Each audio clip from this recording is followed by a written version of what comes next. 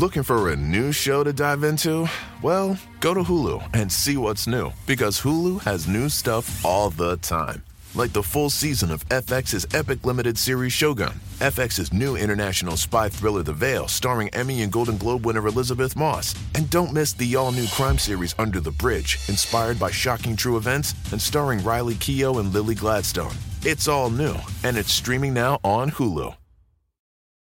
When I found out I was going to be a parent, I immediately felt a lot of anxiety and worry. So I went on to BetterHelp to try to look for a therapist to help me with that. My relationship with my family and with my boyfriend and with myself were suffering. I really needed help. I was ruminating a lot. Really getting those thoughts out to a therapist and getting feedback was just life-changing.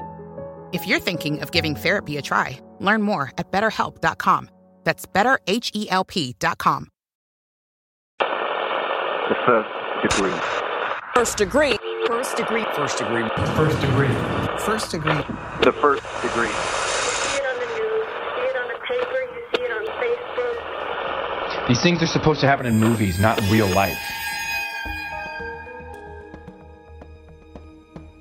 All of a sudden, I start hearing screaming around the corner, and I see a mother and her son running down the street trying to chase a car. I just heard someone screaming, and I just looked out the window, and her mom was just chasing a car and telling, like, help, help, you know, they kidnapped my daughter.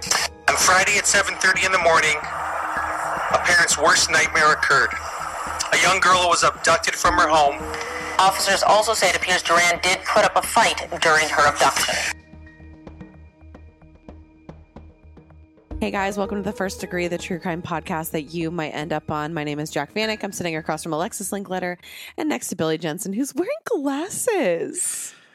Do those have lenses, like prescription lenses in them? Yes, I'm not Morrissey, circa 1986, with a hearing aid and glasses. You know what's so fucked up is I was looking at pictures of me from high school when I was obviously super emo, and I wore the glasses with no lenses. However, I have terrible eyesight and need the lenses in my glasses, but was still wearing lensless glasses. That's ironic. Maybe it was a self-fulfilling prophecy. I just know, and then you needed glasses because you willed yourself to need them. I've always been blind. All I know of the old Jack pictures is her walking. So I just think of you walking around with a cupcake all the time, just from that picture of you with the cupcake. I just think of you with like side-swept bangs. Yeah. Like very like dramatic bangs and... a cupcake and an ugly doll. Those are the two. Cupcake and ugly doll and like an acrylic necklace of a rib cage. And like a Bowie lightning ball. Yes. And just pounds and pounds of black makeup. Yes. Anyways, so what day is it, Billy? You know what? It's Museum Selfie Day. Wow. And I think museums have gotten a little bit of a new lease on life because of the selfies. It's also National Bagel Day, too. It's also that interests me. That does interest me. It's also National Ditch Your New Year's Eve Resolutions Day. Yeah, didn't make any, so no problem. Yeah, Samesies. But it's been 2 weeks, and everybody has officially gone off the wagon because nobody has self-control. Yeah. Nope. No, you'll see that there's a lot less gym, and even the advertisers know too. They're just like, all right, we're done. No, yeah, the Peloton budget is completely done at this point. Right. That's enough of that. So let's turn down the lights and turn up your anxiety, because this could be you.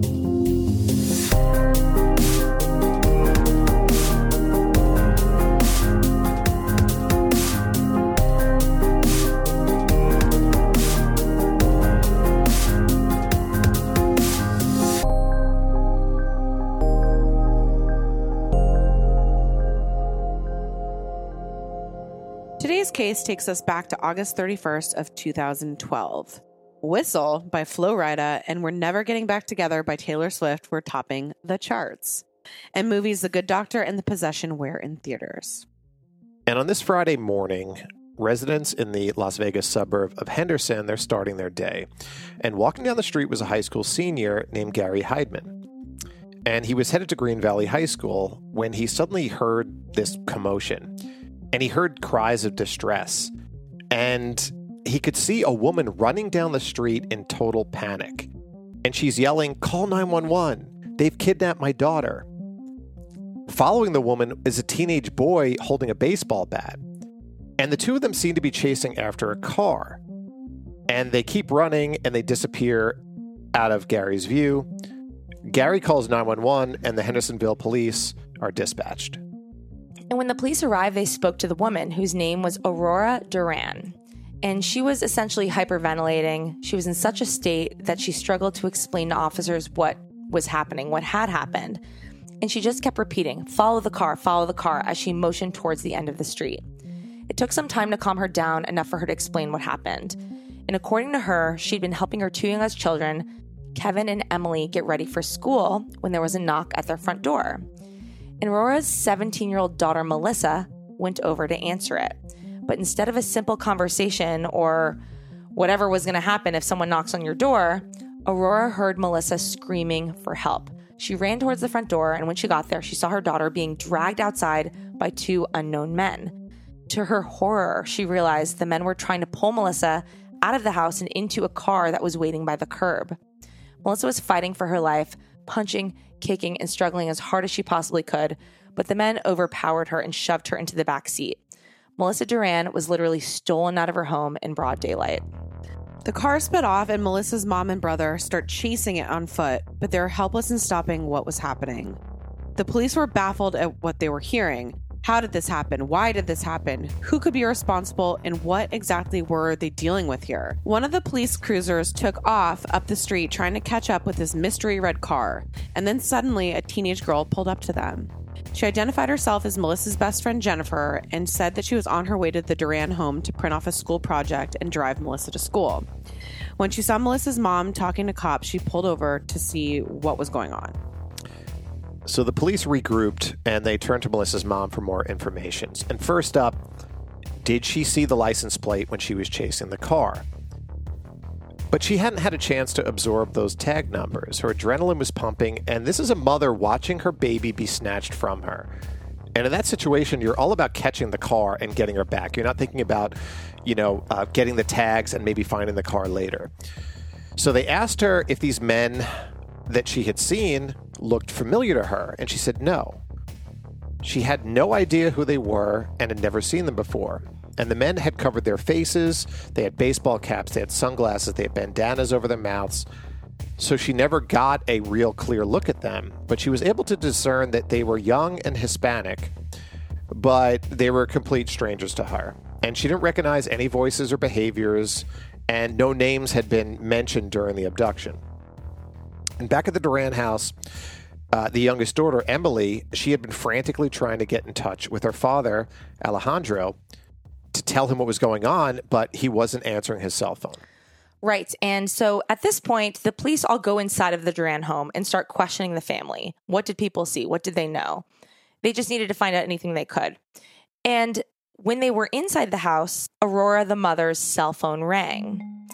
Melissa's sister, Emily, reached over and answered the phone. And there was a man on the other end of the line. And he was looking for Aurora, the mom. Melissa's best friend, Jennifer, was sitting next to Emily and took the phone from her and put it up to her ear. All Jennifer could hear on the other end was the sound of a car engine. And she got this sick, instinctual feeling that it was Melissa's kidnappers on the other end. "Who is this?" she screamed into the phone. And then the line went dead. Everyone in the home started to panic. Had it actually been Melissa's kidnappers who called? Would they call again? Was this really happening? And then Aurora's phone rang again, lighting up with an unknown number. And right now it's around 8 o'clock in the morning. Aurora answered the phone and put it on speakerphone for the officers to hear. The voice on the other end of the line was very angry and said, quote, "We have your daughter, and if you call the police, we're going to kill her." Then the line went dead. And Aurora started to panic because there are already multiple police units parked right in front of her home. And now she's freaking out and doesn't know what to do. So where to start? What kind of criminal would be so bold to kidnap a girl in broad daylight from her front door of her family home?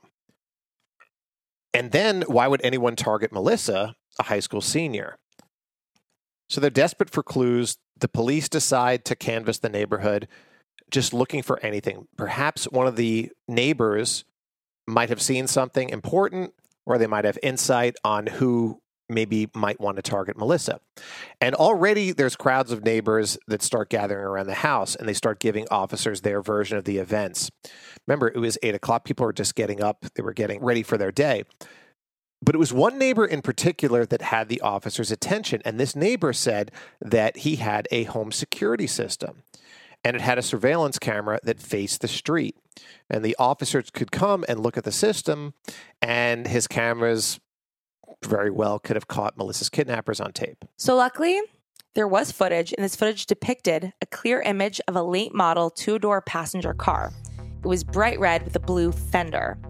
And luckily, this is a very distinct car, which could be helpful in tracking down the person or persons responsible. Police go over what they have so far. Melissa's abductors had Mother Aurora's personal cell phone number, and Melissa was targeted at home, which suggests that this isn't a stranger abduction. Or it is, but it's purposeful. They want this person for some reason. She was targeted, yeah. Her kidnappers had to be someone who knew the family, but who? And for what reason? And maybe they didn't. So there's just a lot of questions at this point. The abduction also occurred when Melissa's dad wasn't home. Melissa's dad would have been the only one in the household strong enough to potentially intervene in an abduction. Was this a coincidence, or was this purposeful? And at this point, the police took a look at the Duran family as a whole.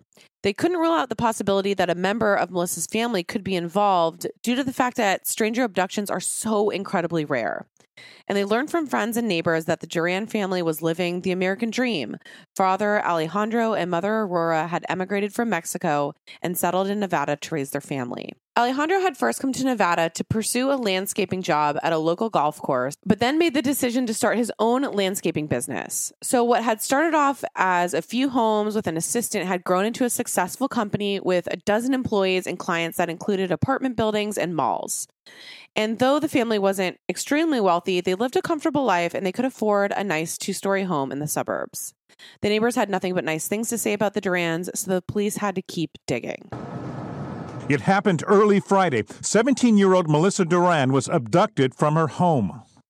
She's a great girl. I don't know, she's doing her schoolwork and stuff and working, so I have no idea who would do this or why. Police say 2 men knocked on the door of Melissa's family's home in Henderson, Nevada, while she was getting ready for school. When the teen opened the door, the 2 men grabbed her. Police say this video from a neighbor's security camera shows the moment the kidnappers sped off with the teen. Witnesses stood by helplessly. All of a sudden, I start hearing screaming around the corner, and I see a mother and her son running down the street trying to chase a car. I just heard someone screaming, and I just looked out the window, and her mom was just chasing a car and telling, help, they kidnapped my daughter. Police say Melissa's parents then received 2 phone calls, her abductors demanding money for her safe return.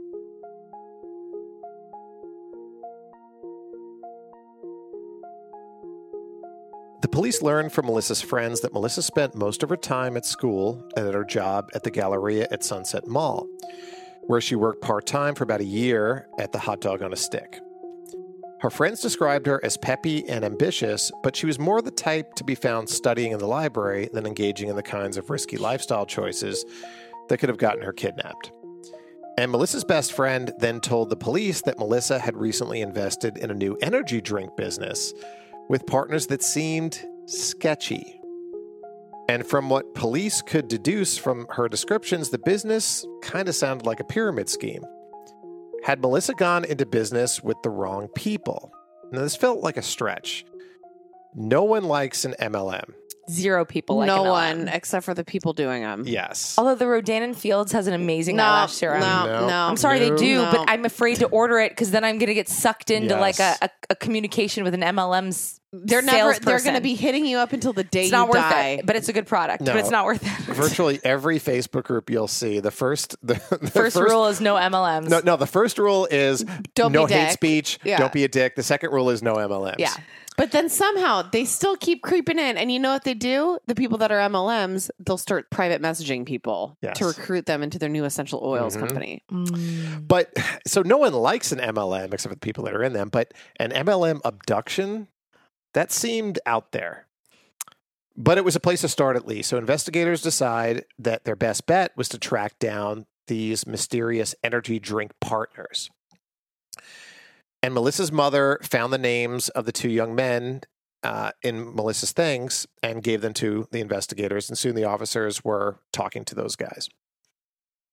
Meanwhile, her father, Alejandro, came back to the house, and he'd be working on a property and had left his cell phone charging in his car. His sister Carmen had gone on site to get him, and now he and about a half dozen other family members were at the house comforting Aurora and trying to just rack their brains to figure out who might have done this. Then the phone rang. Melissa's parents answered it thinking it would be the kidnappers, but it wasn't. It was Melissa. She was alive. So it was the first Friday of my senior year, and I was getting ready for school in the morning. School started at 8. It was about 7 in the morning. I was actually waiting for my best friend to come pick me up. She was going to come print out something from my computer, so we were just going to carpool to school together.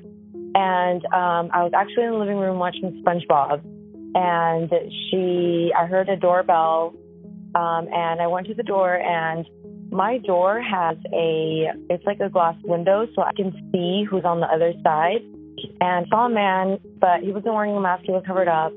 And my dad also has a landscaping company, and he always has workers that come to the house and get keys, paychecks, things like that. It kind of looks like maybe one of his workers. So I opened the door. I said hello. Didn't get a response. And then all of a sudden, I got dirt or sand thrown into my face. And then next thing I knew, he was kind of just tugging me out of the door. And I was struggling with him, going back and forth. And I had noticed another man running into the house. So I thought we were getting robbed. We were just struggling back and forth for a little bit. I started screaming as he was still pulling me away from my house towards the car, until he was finally, able to get me into the car. And so once we got in the car, I was in the back seat with him, and I was kind of able to see that there was obviously a driver and somebody in the passenger seat. Once we got into the car, I still had my phone in my hand, and I was trying to somewhat hide it and put it under my shirt, but somebody called me. And so they immediately took my phone, and they had, the first thing they had ever told me was, you better hope that your mom is not calling the police, because we have eyes on your house, and if they do, we'll know and we'll kill you. And so once we got to where we were going, they immediately tied up they didn't tie up my hands yet, but they had blinded me. They had put a hat over me, and they had walked me immediately up some stairs and into a room, sat me down, and then they had tied me up, tied my hands and my feet up, adjusted my blindfold, put an extra blindfold over my eyes, and kind of sat there for a couple minutes. And then they came in, and they pretty much told me, they're all speaking to me in Spanish, but they told me that it was a ransom and that they wanted a certain amount of money, a certain amount of time, and that they wanted me to call my parents and tell them what was going on. And again, that they better not call the police, that they have eyes on the house and they'll know and they'll kill me and they'll kill them. So they tried to call my dad, and he didn't answer. And then they had me call my mom, and my poor mom was just so frantic. I still remember hearing her voice of desperation. Yeah, the fear really kicked in once when we actually first got to the apartment, and I was in the car, and they had adjusted my blindfold and put a hat over me, and they were like, oh, you better not fucking run. And then one of the guys was like, oh, she knows better than to run. When he had said that is when I had first really felt fear. I remember I kind of started shaking at that moment. The kidnappers said that they were going to murder Melissa if the family didn't come up with $150,000. And this family lived a really comfortable life, but they didn't have $150K liquid lying around. But they could figure it out. Anything to get Melissa back, obviously. Melissa's father told her to tell her kidnappers they would get the money together immediately. And once the call ended, the Duran family at least now had hope, but where were they going to find this money to save Melissa? Maybe they could mortgage their house. Maybe they could sell the company vans. They're going through all these ideas. And the detectives could sense, and they saw it, that Alejandro's distress, and pulled him aside. And they said, listen, don't worry about the ransom. The police department is going to cover the $150 if it comes to that.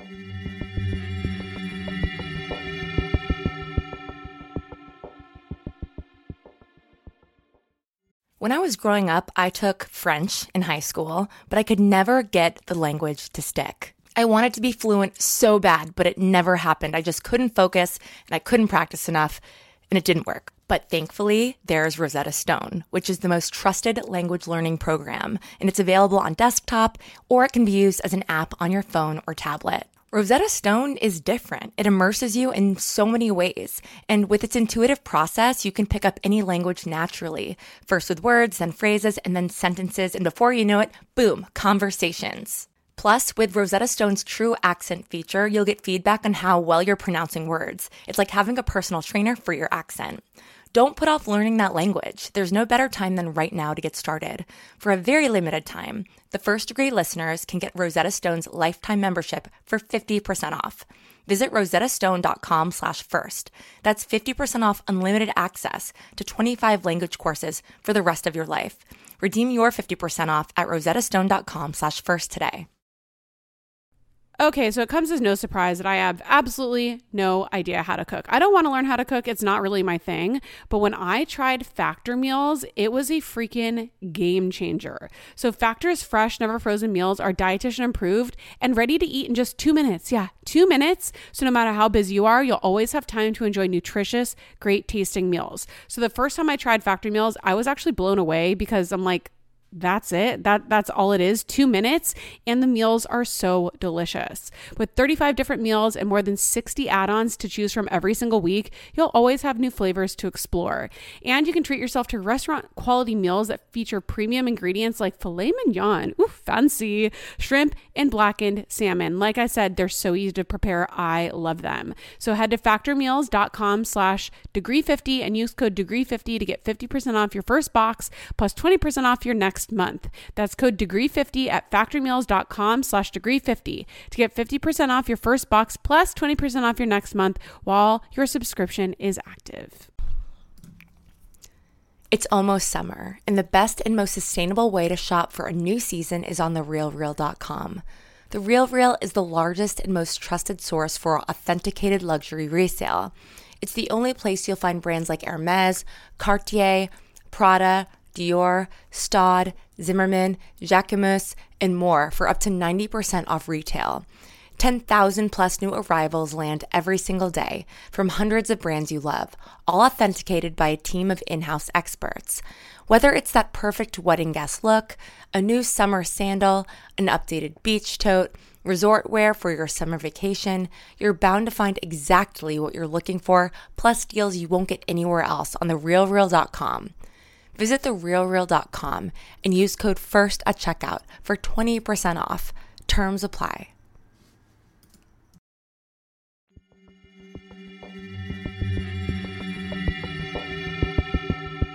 So after Melissa hung up the phone, and now they know about this ransom demand, they are terrified. And they really did have reason to be, because the situation they had on their hands with Melissa's abduction was very, very serious and very rare. Because according to the FBI, only 2% of abductions fall under the category of ransom kidnappings. So not only are people just out of their element, police haven't really dealt with these scenarios much either because they're so far and few between. Not only that, Aurora said she didn't recognize the abductors, so it could be a stranger abduction. And these are extremely rare also. Even though stranger abductions are the ones true crime fans hear about on shows and podcasts, according to the FBI, on average, fewer than 350 people under the age of 21 have been abducted by strangers in the United States per year since 2010, which means only 0.01% of abductions are perpetrated by a stranger. And I found a study which was interesting. The Washington State Attorney General conducted a study on stranger abductions and found that in 74% of the cases, victims were dead within 3 hours. So if a loved one is abducted by a stranger, the odds of them living longer than 3 hours, you only have a 26% chance of your loved one living beyond that. So these are the odds we're dealing with here. I mean, it could be a stranger. It's a ransom. It's very uncertain. Like, nobody really knows who's involved in this case, how this is going to go because of the odd circumstances. Police are aware of these statistics, and while they remained hopeful, there was a piece of them that feared that Melissa may already be dead. Because at this point in the investigation, it's now 10 a.m., and it had been 3 hours since Melissa was snatched from her home. Investigators knew that her chances of making it back home alive were completely dependent on how quickly they could find her, and the hours were ticking by. They had told me, to tell my parents that they had 24 hours to get the ransom. I basically just sat there in the room all day, tied up and blindfolded, and they came in every, 30 minutes or so to check up on me. The first half of the day, I did notice that they had very loud music playing outside, and I'm assuming in case I screamed or anything like that. And even at one point, they came in and asked me if I wanted them to play my favorite song, which I thought was really weird. And they had turned on the TV for me, and I remember Judge Judy was on all day. And, they would come in periodically as well to tell me, if I thought that my parents would be able to come up with the money, and that if I thought that if my dad really loved me enough to pay for it, and just crazy things like that. But one thing that I did notice throughout that time was that they kept mentioning my dad a lot, and kind of personal things that only somebody who knew my father would know. Certain things about his company. I had noticed that they asked for my mom's number, but they never asked for my father's number. So I thought that was really interesting.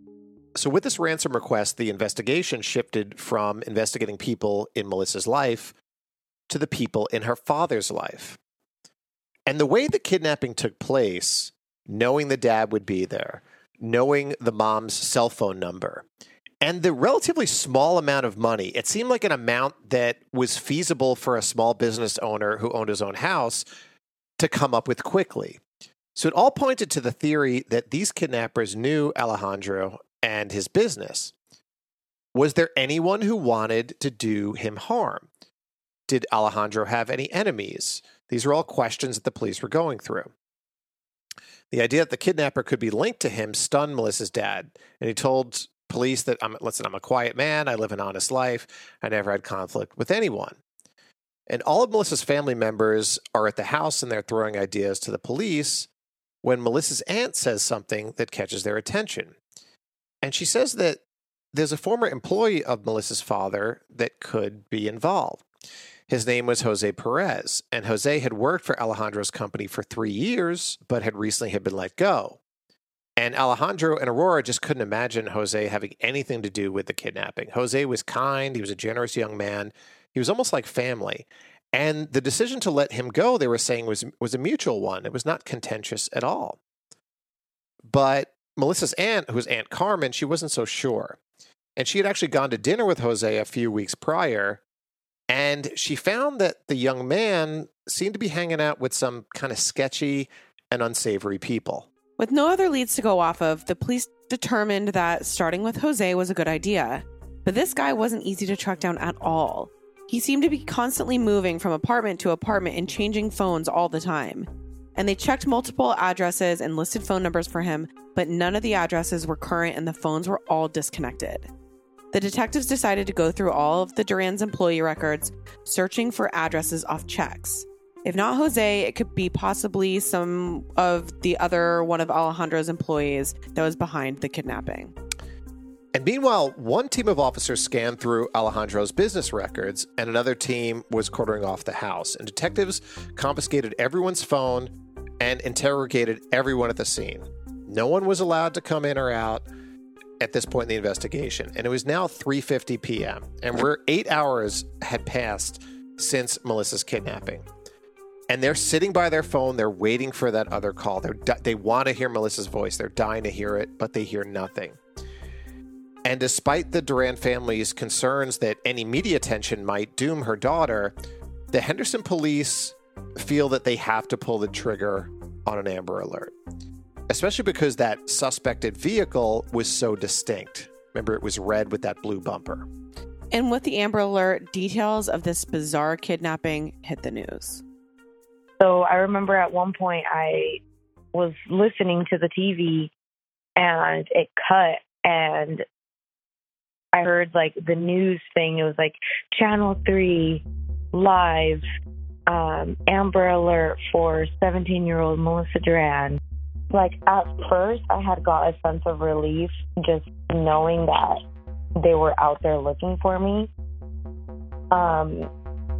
But then, like, like immediately after that, I had felt like, oh, okay, like I'm freaking out because if they hear this, like, you know, I don't want them to hear it because I don't want them to do anything to me. But definitely hearing that Amber Alert, like, really, really made everything real for me because I feel like even into that moment, like, I was still in disbelief.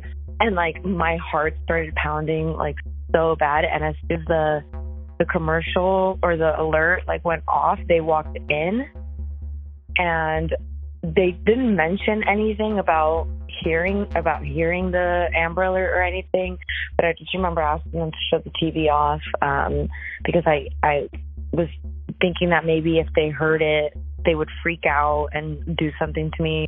But this isn't where Melissa's fears ended. My worst fear was definitely being sexually assaulted. My biggest thing was, you know, like being raped or anything like that. Like, I just remember like the first few hours, I was just waiting for them to come in and like, you know, do something. And I had even remembered at one point, like they had came in and they had picked me up and I thought they were like picking me up to put me on like a bed or something, but they had just picked me up to move me to the other side of the room. But I remember trembling with fear, thinking like, oh my God, like this is like where they're gonna do that. Sun was setting on day one of the investigation into the abduction of Melissa Duran. And Melissa was left bound and blindfolded in a strange room while police and Melissa's family waited in limbo for more info. And their biggest concern was that the kidnappers would get spooked and kill Melissa and abandon the ransom demands for fear of getting caught and then just run. Melissa's family was terrified because despite an aggressive investigation, they were no closer to finding where she was. And the police had also failed to track down this suspicious ex-employee, Jose Perez. Then the detectives received the call they'd been hoping for. Someone had spotted the kidnap vehicle in a remote area near Sunrise Mountain. But the excitement turned to panic when they learned that there was a very serious issue with this car. The car was on fire. And the police arrived at the location of the vehicle and moved quickly to put out the fire and preserve whatever clues had remained. But the fire had done a lot of damage, and there was no knowing if police had arrived too late to save anything. As soon as it was safe to examine the vehicle, investigators sifted through the car for clues. They checked under the seats of the scorched car and found something pretty disturbing. Tucked in the back seat was one of the sandals that Melissa had been wearing when she was abducted. Where they found this car was in the middle of nowhere, in the middle of the desert. So their minds went to a very dark place. Could Melissa be alive, hidden somewhere in the desert? Or had they brought her here to dispose of her? Had they killed her already? It's what every investigator would think, because these are such unusual circumstances in terms of this abduction. No one knows what's going to happen. It certainly wouldn't have been the first body dump in the desert surrounding Las Vegas, and it wasn't unheard of for kidnappers to demand ransom even after their victim had been killed. Officers at this point are fearing the worst. However, there was one small silver lining in the discovery of the car that was on fire. The kidnappers had been reckless. They took off the license plates from the car, but they forgot to scratch off the VIN numbers on the vehicle. And those are still intact. And the VIN number is a giant breadcrumb that investigators hope would lead them back to the kidnappers. Cops continued to process the car in the desert while the other teams were set up at the Duran home waiting for another call from the kidnappers. If they wanted the ransom money, they'd have to call back with more instructions. And at this point, the police opted not to tell the Duran family about the burning car dumped in the desert. And when the kidnappers called again, the Durans needed to be convincing and not hysterical about what could be happening to their daughter. Nothing could tip off the kidnappers that the police were already on their trail. And that's super interesting. And imagine this is a very, very chaotic, emotionally charged situation. Yeah. Where the family's just in peril. They've heard their daughter's voice. Is she going to live? Will they kill her? The police find out about this car. There's a flip-flop in there. Yeah. It's like they're probably feeling so guilty that they can't tell them. Yeah. But also, like, if they call back, if there's a chance she's still alive, we need to have you desperate for her to be alive. They have to play the role. Yeah, and especially when they told them that if you call the police, we'll kill your daughter. So if they knew about the car, they obviously were talking to the police. It's just a whole catch-22 fucked up. These Henderson detectives, I mean... Weird shit happens in Vegas. Yeah. I bet you more abductions happen there than anywhere else in the country. For gambling? Yeah. And Henderson is just right above Vegas. I've worked a lot of cases with them, and it's just like, if they saw a car being burnt out in the middle of the desert, they're not thinking this is going to end well. No. Right. With a woman's flip-flop. Not good. Not good.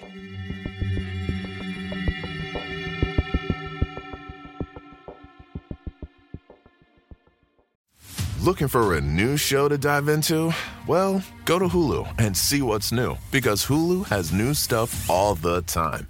Like the full season of FX's epic limited series Shogun, FX's new international spy thriller The Veil, starring Emmy and Golden Globe winner Elizabeth Moss. And don't miss the all-new crime series Under the Bridge, inspired by shocking true events and starring Riley Keough and Lily Gladstone. It's all new, and it's streaming now on Hulu. They say plants like music. Yeah, no, like really, they respond to the vibrations of it, which means that this playlist you're listening to, the plants are too. You know what else plants like? Organic soil from Miracle Grow. It's made with all the best stuff like wood fiber and compost. Plus, it's OMRI certified organic, which officially means it's made with superior ingredients. And when you give your plants the stuff that makes them happy, they won't judge you on your iffy playlist. Hear that, plants? So go ahead and give them Miracle Grow.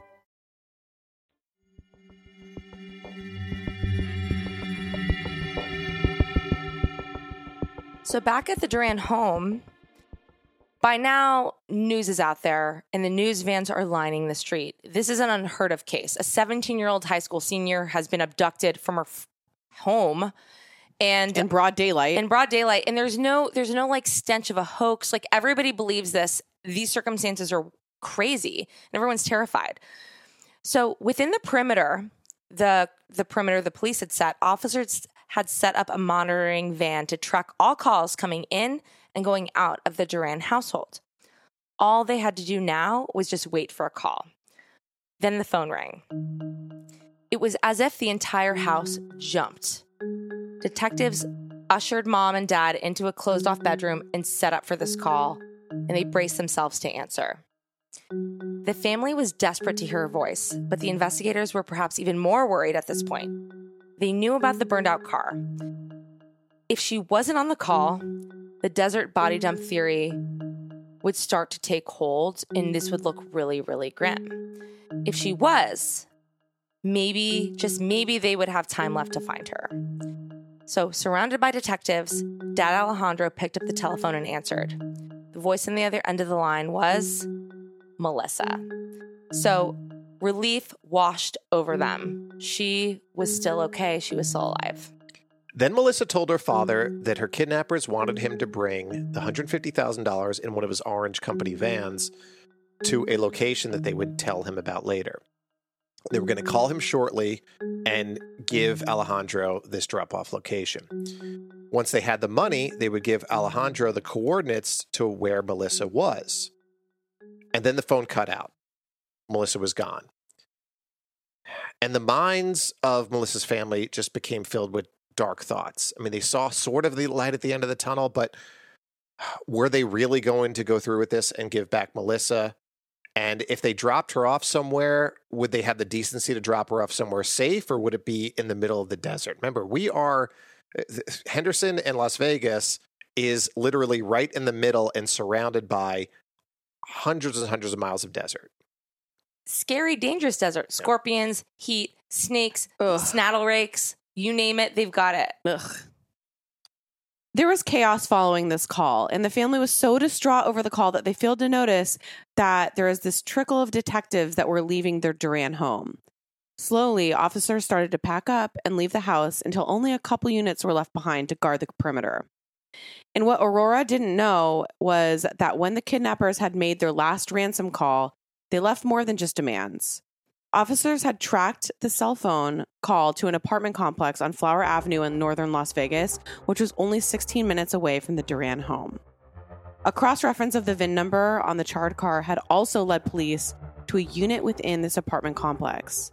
So armed with all this evidence, officers had applied for a search warrant and started mobilizing to storm the apartment building.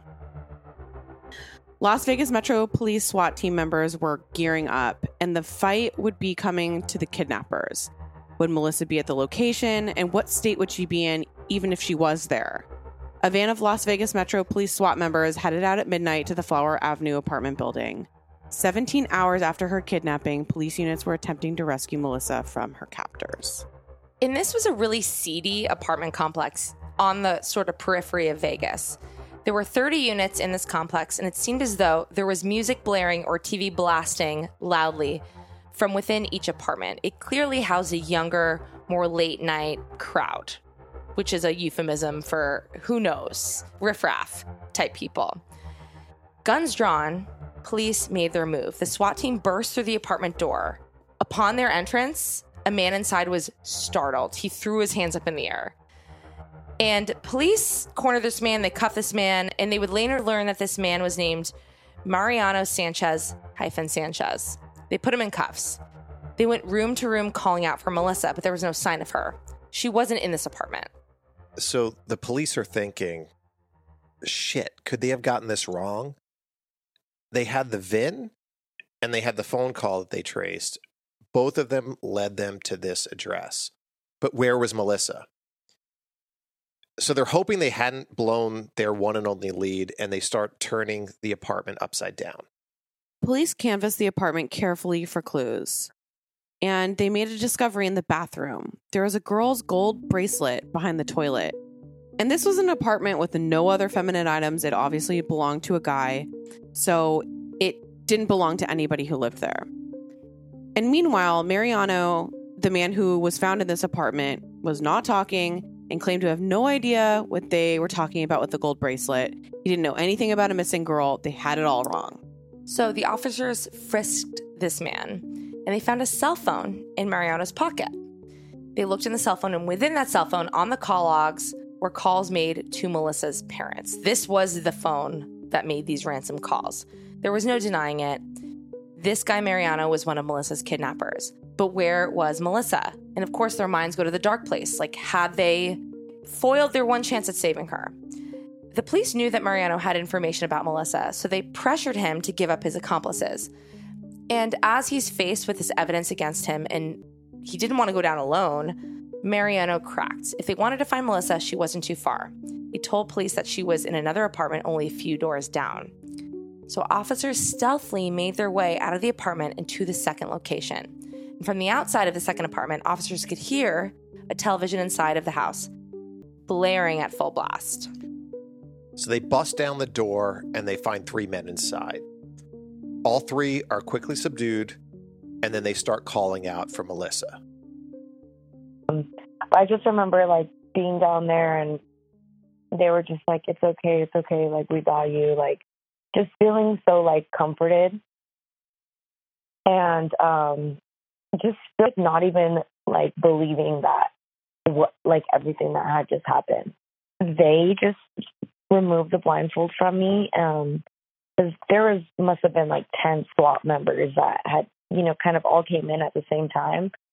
So I think just at some point, like, you know, my hands got untied and my blindfold came off. Melissa's nightmare was finally over, and she was taken to be reunited with her family. Oh, it was the craziest thing. I remember pulling up in the truck with one of the investigators and having like 30 members of my family outside.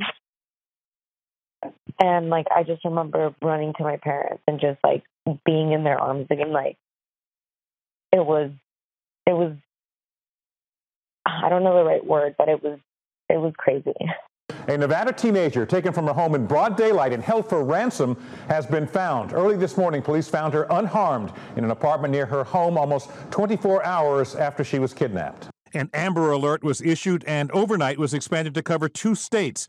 But early this morning at 4:30 Pacific time, they found Melissa inside a local apartment unharmed.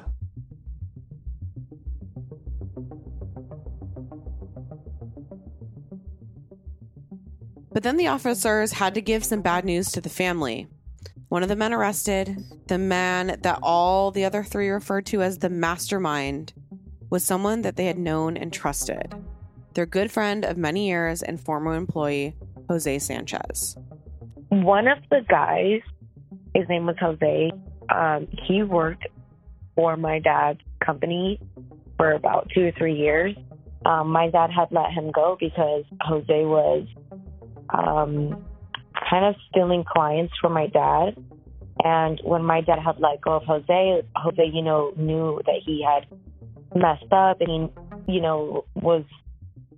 didn't blame my dad for letting him go. Like they ended on good terms. Yeah, and that's why my dad was also, even more hurt and confused, because they had ended on good terms. They still talked here and there. My dad helped Jose a lot out during their time together, with money or just with stuff. Like, my dad's always been that type of person where he's kind of like very fatherly, and he likes to take care of people, and he likes to help when and where he can.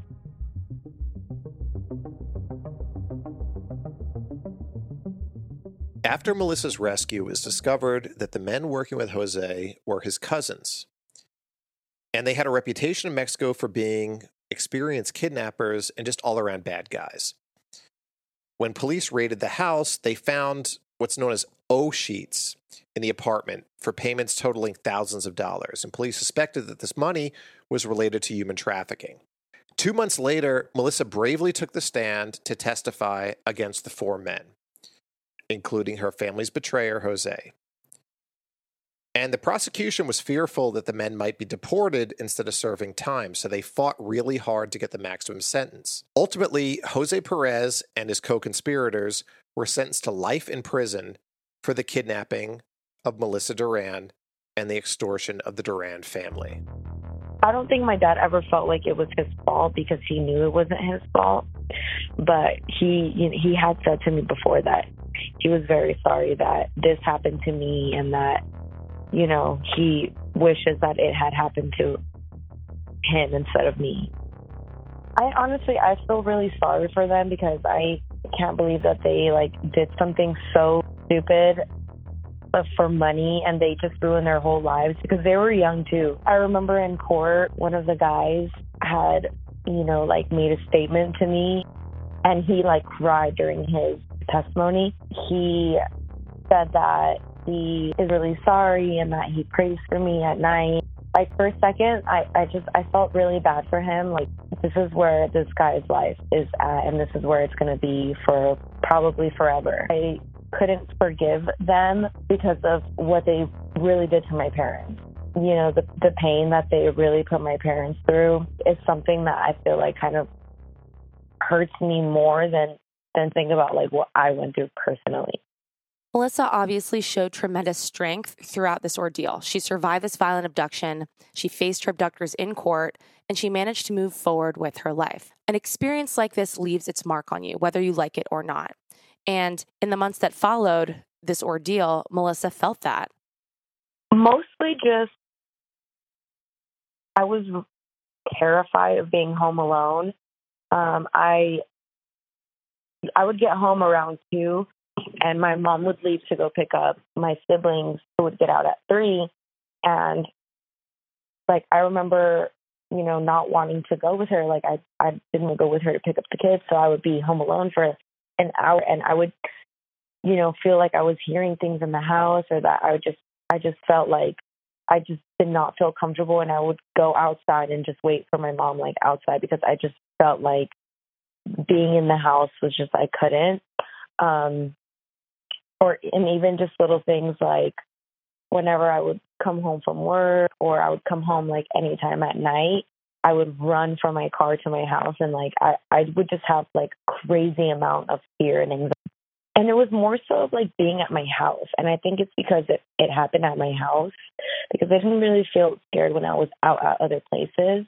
It was more so just when I was here at home.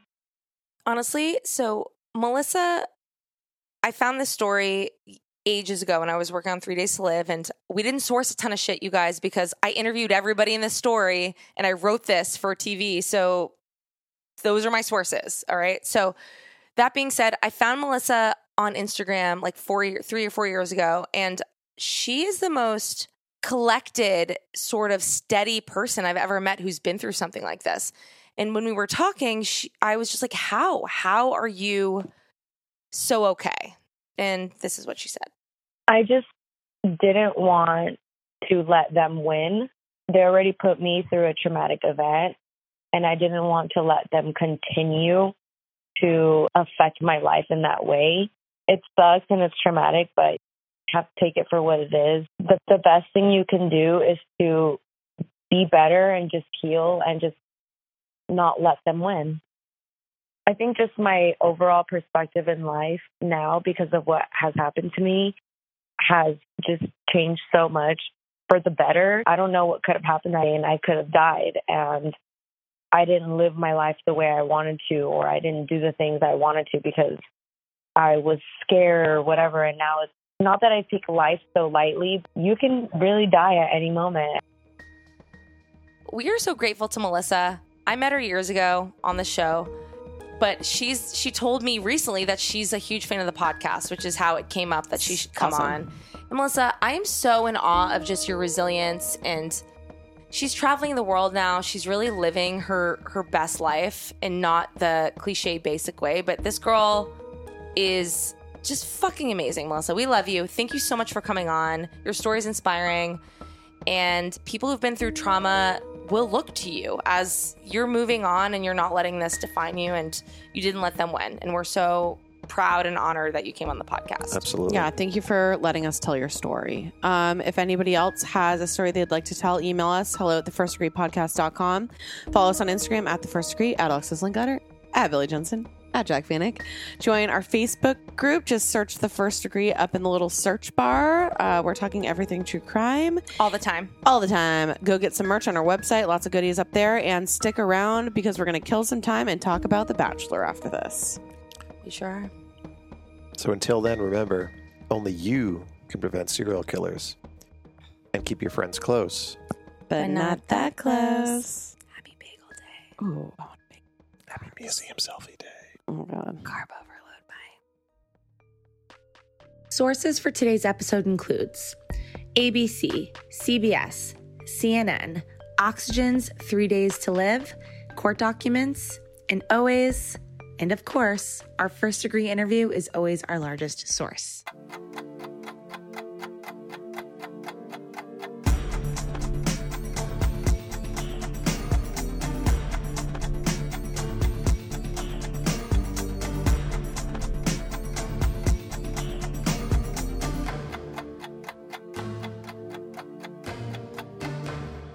All right. Welcome to Killing Time. I got to fix my mic a little bit. The killing time while she takes a break. Fuck you. Yeah. We've got a very special guest. Well, not so special.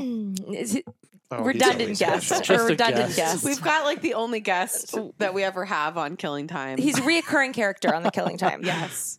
Hi, guys. Jared, a.k.a. Jerry, a.k.a. Sailor Jerry. Sailor Jerry. Great to be back. Monaco. So we thought today for Killing Time, what goes better with murder than The Bachelor? Right. Mm-hmm. So we all watched The Bachelor. Jared has now been sucked in against his will. So we're going to do a little recap. We'll talk some Bachelor talk and see how it goes. I'm game. Yeah. Me too. Billy, you didn't watch the whole thing? I did not watch the whole thing because apparently it was a 3-hour. It was a 3-hour event episode, and but watching the intros when they get out of the limo, I thought was very telling because I started watching that too, and I for some reason I was just strumming my guitar. I was playing my guitar, and I just started making up songs about each girl as they came out. Were they sad? But no, they sort of just why did the producers make me dress up in a paper airplane like that? Because that wasn't her idea. Yes, I think they are. See, my favorite ones are the ones where they have to the walk into the front of the mansion is 100 feet. Yeah. So the whole time they're doing it, it's just and they're making eye contact with more him and the more whole The time. worst one was the girl. I think it was she came in on a little wheelie thing. On a little plane. And From she was even further away. And she just abandoned it at some point. She's like, fuck this thing. Yeah. My biggest anxiety watching The Bachelor is when it's further into it, but when they have them go on their dates, but they have them walking towards each other for 3 minutes. I'm like, I don't want to make eye contact walking towards somebody for more than 2 seconds. No. Yeah, I hate walking wave, out in front of when people. do you acknowledge? Yeah, even sometimes when I see when I'll go visit Jared on tour and I'll get dropped off in my Uber and he's at his tour bus 50 feet away, I'm always looking at my phone because I'm not going to make eye contact with him right now. I see and he's my boyfriend. and I'm just it's you're in a movie and it's too awkward. It's so awkward. That's when you guys have to start running towards each other. Haven't you ever seen any movie ever? Yeah. We did do it one time and it was raining really hard, which would have been perfect for that. But same thing. Yeah. But then there's also the people that don't have the long intro. Yeah. The women that come out that are just they're there and then they're gone. Well, and you will never be a big person. You know that they're not going to be anything on the show. No, and that's the thing. You guys have seen The Bachelor before. You got to make some big impression doing some, extravagant thing instead of but making not too extravagant. Because anybody that dressed up as a shark or a lobster My or whatever. favorite was that they had 3 flight attendants. And they're all like, So good. I am going to be his match, whatever. The girl came in with the wings. Yeah. It's I am so the only flight attendant. And then there was 2 other ones. Yeah. It was so good. I love because you know that and we know this just working in TV, that the casting people are just this is this is awesome. Yes. They know that that is going to create conflict. Oh yeah, absolutely. Do we have any favorites? The girl who plays basketball. Yeah, that's my favorite. She's so gorgeous. Basketball. The girl whose dad is a basketball coach, and she's got long brown hair and she's wait. So hot. there was something that I found out today about her. Can you tell me? I forget what her name is. Do you remember her name, Jared? It starts with an M or something. We don't want a spoiler zone here. This is not a spoiler. This is just something that I found. Her name is Madison. Madison. So she had posted an Instagram. They'll still be a couple days late when this episode I saw comes this out. in Lady Gang. Yeah, she posted an Instagram of her and Peter on their date, and then there's this comment from her that said, "Beautiful date, Maddie. You are so genuine and real." So this means that she most likely made a fake sock Fan puppety account. kind of account to comment good things on her profile, and then forgot to switch. Or is there anything wrong with just hyping yourself up? Kinda. Oh, is she the one? Yes. Is she the one that came in as the paper airplane? I don't know what she came yes, in she as. did. She did. Oh, she did? She was wearing the The red big dress. She was wearing the big giant paper. airplane. She's hot. She is really cute. See, I immediately, whenever What, I see Jared? anything like That doesn't that, sound like monogamy to me. She's hot. Wait, so Jared, when we were watching The Bachelor, I'm like, Jared, if I was a bachelorette, what would you do to get my attention when you came in? I would do the old timey voice. I'd be like, "Hello, Jacqueline," and I'd hop on one of those bikes that has the big front tire. Yes, and then I'd ride around with my monocle. And it's the 2 tiny tires and the big front one. And yes, you're like, "Hello, Jacqueline." That's what the guy in the Saw also rides. Yeah. Saw in the movie Saw. Oh, shit. He rides the tricycle with the big front wheel and the spiral eyes. Can you imagine that? You, Jer. It's just squeaky, and I'm just slowly making eye contact. And I told him he'd have to grow his mustache out to where it could curl it around. Absolutely. Oh, God. When he So was telling me- hipster. That's when what he- hipsters look like now in Silver Lake. yeah. No, but he wouldn't be a hipster. He has a perfect face for a 1920s boxer. Like you could see on like one of those like you could be flip like, books of what's him. the guy? Put him up. Why? Like John L. Sullivan. No, but who's the guy? He was the first heavyweight you champion. could totally be like a more attractive Mickey Rourke in The Boxer. Thank you. Wow. Make sure to the- throw no, in the- more in the- attractive. In the wrestler. Pre-plastic surgery. Oh, that's what I This is meant. the Did I say wrestler. The Boxer or The Yes, Wrestler yes. is what I meant. Sorry, Jared. I knew what you meant. Thank you. The Boxer is a appreciate song by Simon and Garfunkel. Anyways, but that would be his. That'd be his intro, Billy. If I had to impress a woman, what would I do? What would be your shtick? I would do a lot of research, and it would be related to whatever she was. Child trauma she had in the past. Whatever child trauma. Yeah, I would do a big background check, and then if there was something where she had a fire, and the only thing that like she lost the teddy bear in the fire, then I would dress up as a giant teddy bear. Yeah. But I'd be burning a little bit, and Yeah. that's awful. Okay, yeah. I So you're like don't know. triggering, You but then you're really- also And then saving in a vulnerable moment. Yeah, so Yes. it's mass manipulation. Yeah, but then it would go wrong, and then I would be the guy that. Oh, you remember the guy with the thing that got on fire, and then he has severe. Yeah, and everybody would remember that guy. 'cause Yes, that's a exactly. memorable thing And to then do. I would be the Yeah. Bachelor That's the what I'm next saying. year, and that's where the big It's all money a is. game That's how anyway. it's a big Because return. you know that there's a lot of women that are on the show that they want to find true love. No, they And don't. then a lot of them are. All right, I'm going to boost my Instagram followers. Oh yeah, Because it's an immediate 200,000 some followers. of these girls already have 200,000 followers. Yeah, It's after insane. one, yeah. Yeah. But then there's also the girls that are like, I want to be the next Bachelorette. So they want their heart broken. And listen, they might get into it and it might become real for them. Yeah. But a lot of them are thinking, well, if it doesn't work out, maybe I could become the Bachelorette. No, the worst next time. case scenario, you have a bunch of new Instagram followers. Monetize that. Monetize it. Best case scenario, literally, you're the Bachelorette because if you end up with them, you're probably going to break up anyways.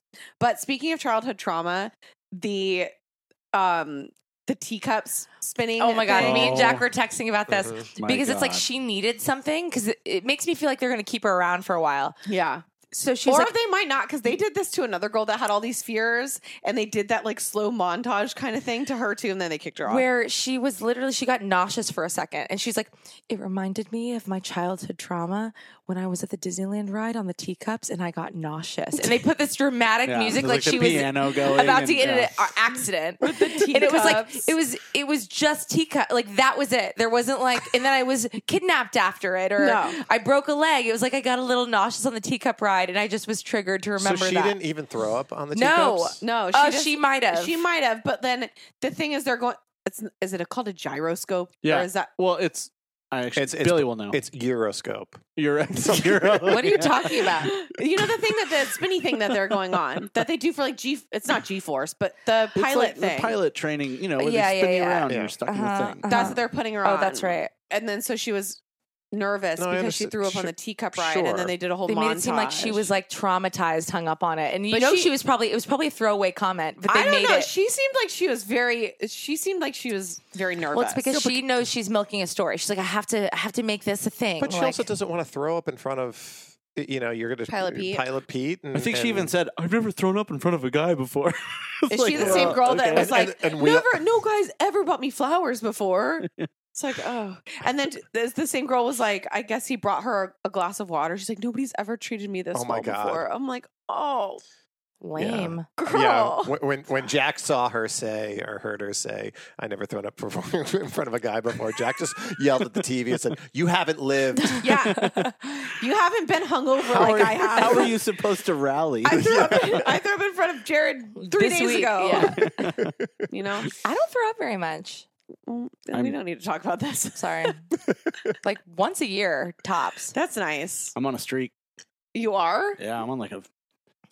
Oh wait, no. No. The festival. Oh yeah, year and a half. We're good. Year and a half? Oh, you're on a non-throw up streak. Yeah. Oh, so So You you're- thought he was a bulimic there for a second. Yeah. no, I didn't. But I warned Jared about the man cold when we first started dating, and I was like, "You're not allowed to have a fucking man cold because they're bullshit." What's a man called? A man cold's just when a man has a cold and then they think the world is ending, and then like They're just so on the couch sick. dying.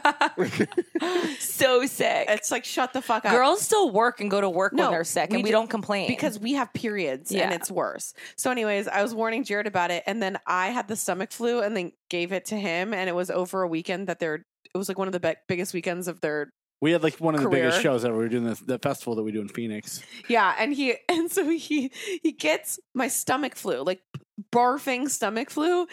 And he is like running back to the bathroom, throwing up. And then he's like, Jacqueline, do you want me to make you an Aperol Spritz? My hands are like shaking, and I'm pouring the prosecco into You're a trying glass. not to have it be a man cold. And I was like, no, I'm definitely not He's sick. like, I don't have a man cold. Should we take a shot? I'm pale and just like, It was great. You're like, please don't touch it. I'll pour my own. Yeah, it's like, get away from me, you sick bastard. Anyways, have we killed enough time? 11 minutes and 13 seconds. Wow. Sweet. All right. Well, that's enough. That's not the right place to say that. Razzle dazzle. That's showbiz, babies. Razzle dazzle, bitches. Bye. Bye. They say plants like music. Yeah, no, like really, they respond to the vibrations of it, which means that this playlist you're listening to, the plants are too.